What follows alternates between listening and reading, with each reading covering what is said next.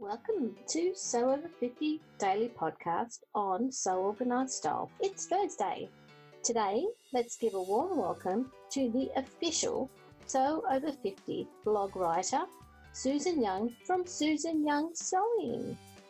So welcome, Susan. Susan, thank you so much for being here. It's wonderful to see you. Well, it's really lovely to be here, Maria. Yes, it's great to be able to talk, isn't it, by modern technology, especially in these really strange times. But no, it's lovely to talk to a fellow sewer who's on the other side of the world. Thank you for having me. Our pleasure, my pleasure. So, Sew Over 50, what would you like to chat about today? Sew Over 50, I was there right at the beginning, really, without even realising that I was there at the beginning, because your listeners may be aware that I write the blog post for Sew Over 50, and that's come about because I was writing a blog anyway about things that interested me, mostly about patterns that I've been sewing or exhibitions that I go to in London, that sort of thing. And I had started to notice that some pattern companies appeared to be disregarding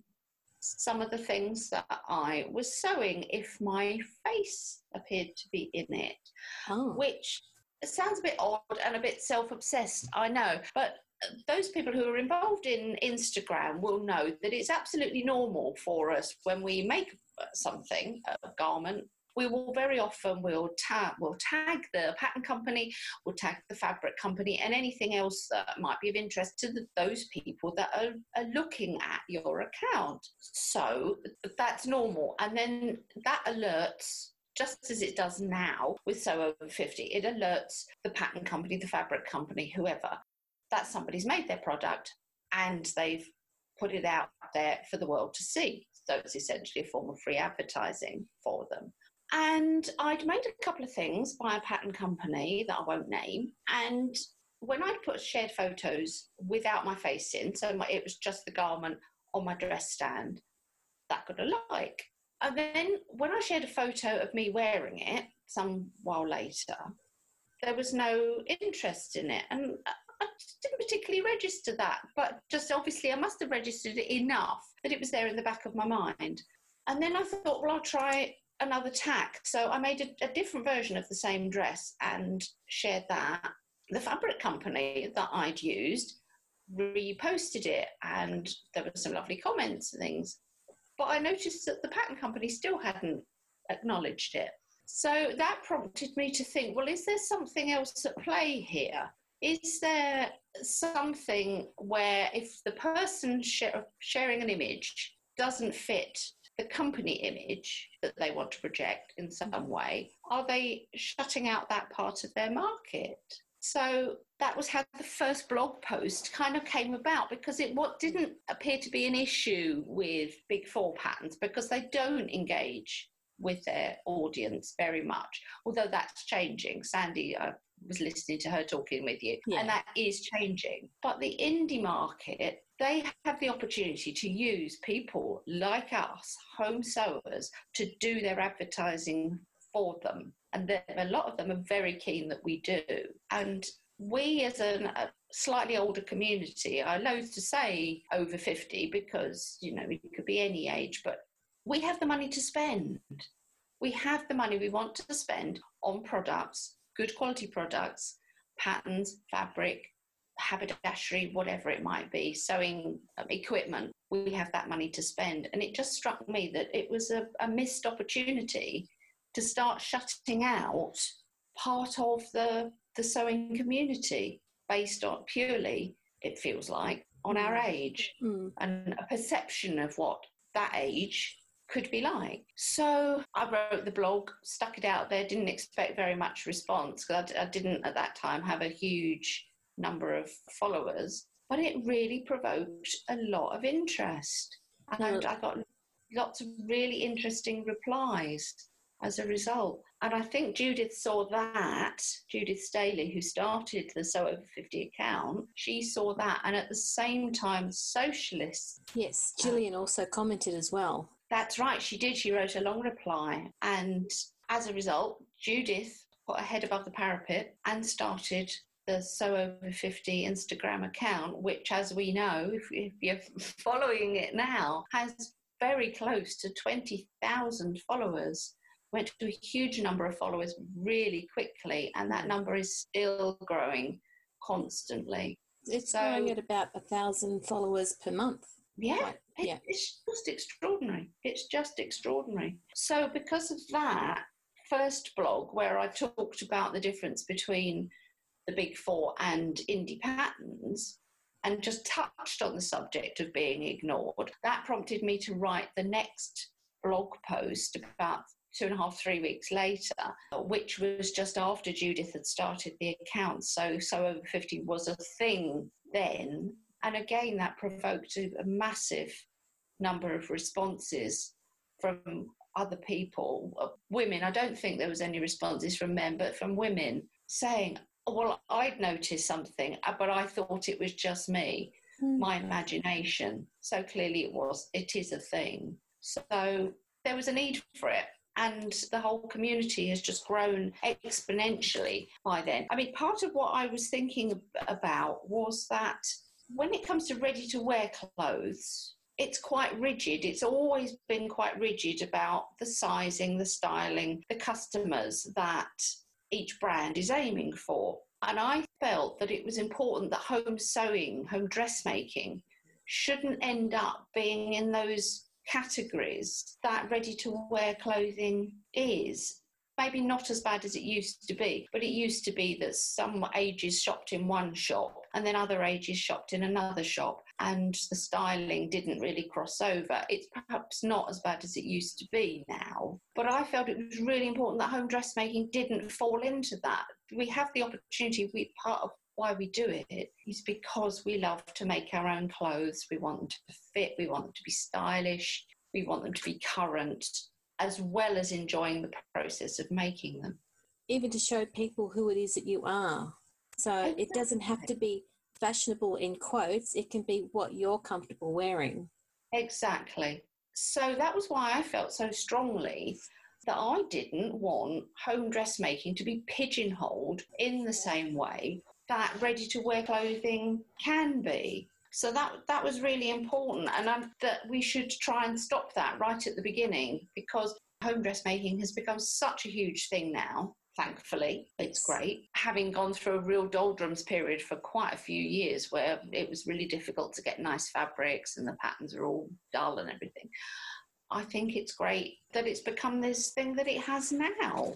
There had been a time where you couldn't get the fabric that you wanted to be able to make something that you'd seen that was in fashion or that you wanted to wear, but you couldn't afford it, or it wasn't in a style that suited you. So if you went to the pattern books, you would never be able to find that style. And no, that's right. At the time, there wasn't the proliferation of really helpful blog posts, YouTube videos that would show you how to adjust those basic patterns to get the look that you wanted, whereas now we've got that. We're in a really good time now. Absolutely. There's a huge resource out there. There's a lot of younger people who were never taught how to sew at school because the curriculum changed. I don't know if it's the same in Australia, but it certainly is here in the UK. So there's a whole bunch of people that don't have that background of sewing. And then there's the people of our age group who might have sewn, but then stopped. They were raising family, they had a career, and now they're returning to it and rediscovering the joy of it. Plus, engaged with technology, they can find us on Instagram. And how great is that? Because there's a whole community of people out there wanting to chat, wanting to support one another, and just enjoy the whole process. And as your account shows, it's not hundreds of people, it's thousands of people. That's right. And they're all over the world. That's what I absolutely love about being involved in this account. I don't do the account on a day-to-day basis. That is Judith and Sandy. You know, yes. They do the shade work, and absolute hands up to them. They're fantastic. And now they're bringing in a new support team, a few people supporting them as well. So I'm not going to claim any kind of day-to-day involvement like that, other than just giving them a big round of applause. Oh, yes. Every now and again. the work that goes into it, and being able to chat with people like you on the other side of the world in either direction. So there's lots of ladies in the States, there's people in Europe, there's the Far East, there's Australia, and just having real conversations with people. And it's not just English speaking as well, because you can do the translate now on Instagram.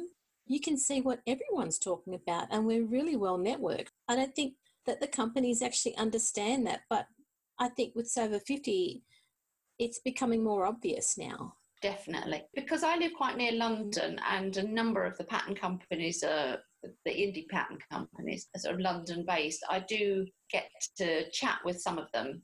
Yeah, I kind of get around. I put myself out there. That's wonderful though. Well, I kind of see that if I can do that as my contribution to the So Over 50 account, is to keep us really physically in the eye line of the designers and of these patterns and the publishers and things, then that's what I can do. That's my contribution. I can write the blog posts, yes. Either when Sandy and Judith say to me, can you come up with something? Or sometimes I'll come up with a topic of my own volition, and I'll just bring it all together for them. But if I can be there and like under the noses of various pattern designers, then I see that as my small contribution to keeping us in the public eye line, really. And the work that you're doing is raising the So Over 50 group into their minds in a positive way. And so they see that as a benefit to understanding the audience of their buyers for their patterns. Yeah. So, it's a benefit to them. And it was really lovely to see how when Amy was the editor for, Love Sewing Magazine. Love Sewing Magazine. She featured you, and she featured the whole So Over 50 aspect into the magazine. So, Amy's a lovely person, and it was really good that we were able to get that article in there. Yes, that was a fantastic article to have. My job now is to try and encourage the other magazines to feature similar things. It was a really big day when Love Sewing had an older model on the cover. Yeah. Because they'd found one, to be able to use. So normally the older models, if they find them at all, they feature just on the inside, but to have her on the cover was fantastic. That, there was much jubilation that day. So let's hope that they continue with that. I do appreciate that probably there's not so many older models out there, because being a professional model, there is a knack to it. When we did it that day, we all felt really self-conscious and a bit awkward. Modelling, like any job, there's a knack to it. You're not just standing in front of the camera, you're there to present the thing that you're there to model. So there can't be that many of them, but let's hope it continues. But I can imagine that day you had people there who were doing hair, who were doing makeup, and you must have really felt quite pampered. It was lovely. It was really lovely. But I did feel a bit sorry for them, actually, because once the whole group of us were together, it must have been like herding cats. Because we were all so happy to see one another, because we all come from different places in the UK, and we'd all come together for that shoot. And a lot of us had never met one another in real life. I'd met a couple of the group, but several had not met any of us. So it was kind of speed dating for dressmakers, a bit like any kind of...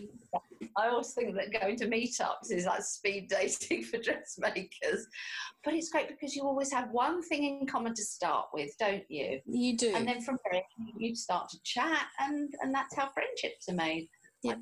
I have some lovely friendships now I didn't have 3, 4, 5 years ago as a result of meeting people at meetups. That's right. Which is brilliant, isn't it? Yeah, I think that's the special part of being part of the sewing community, is that because you've already connected on social media, you can connect in real life. Yes, fantastic. Yeah. Love it. Susan is a great advocate for the Sew Over 50 team. You'll hear more from Susan Young next Sew Over 50 Thursday too. Until next time, stay safe, listeners.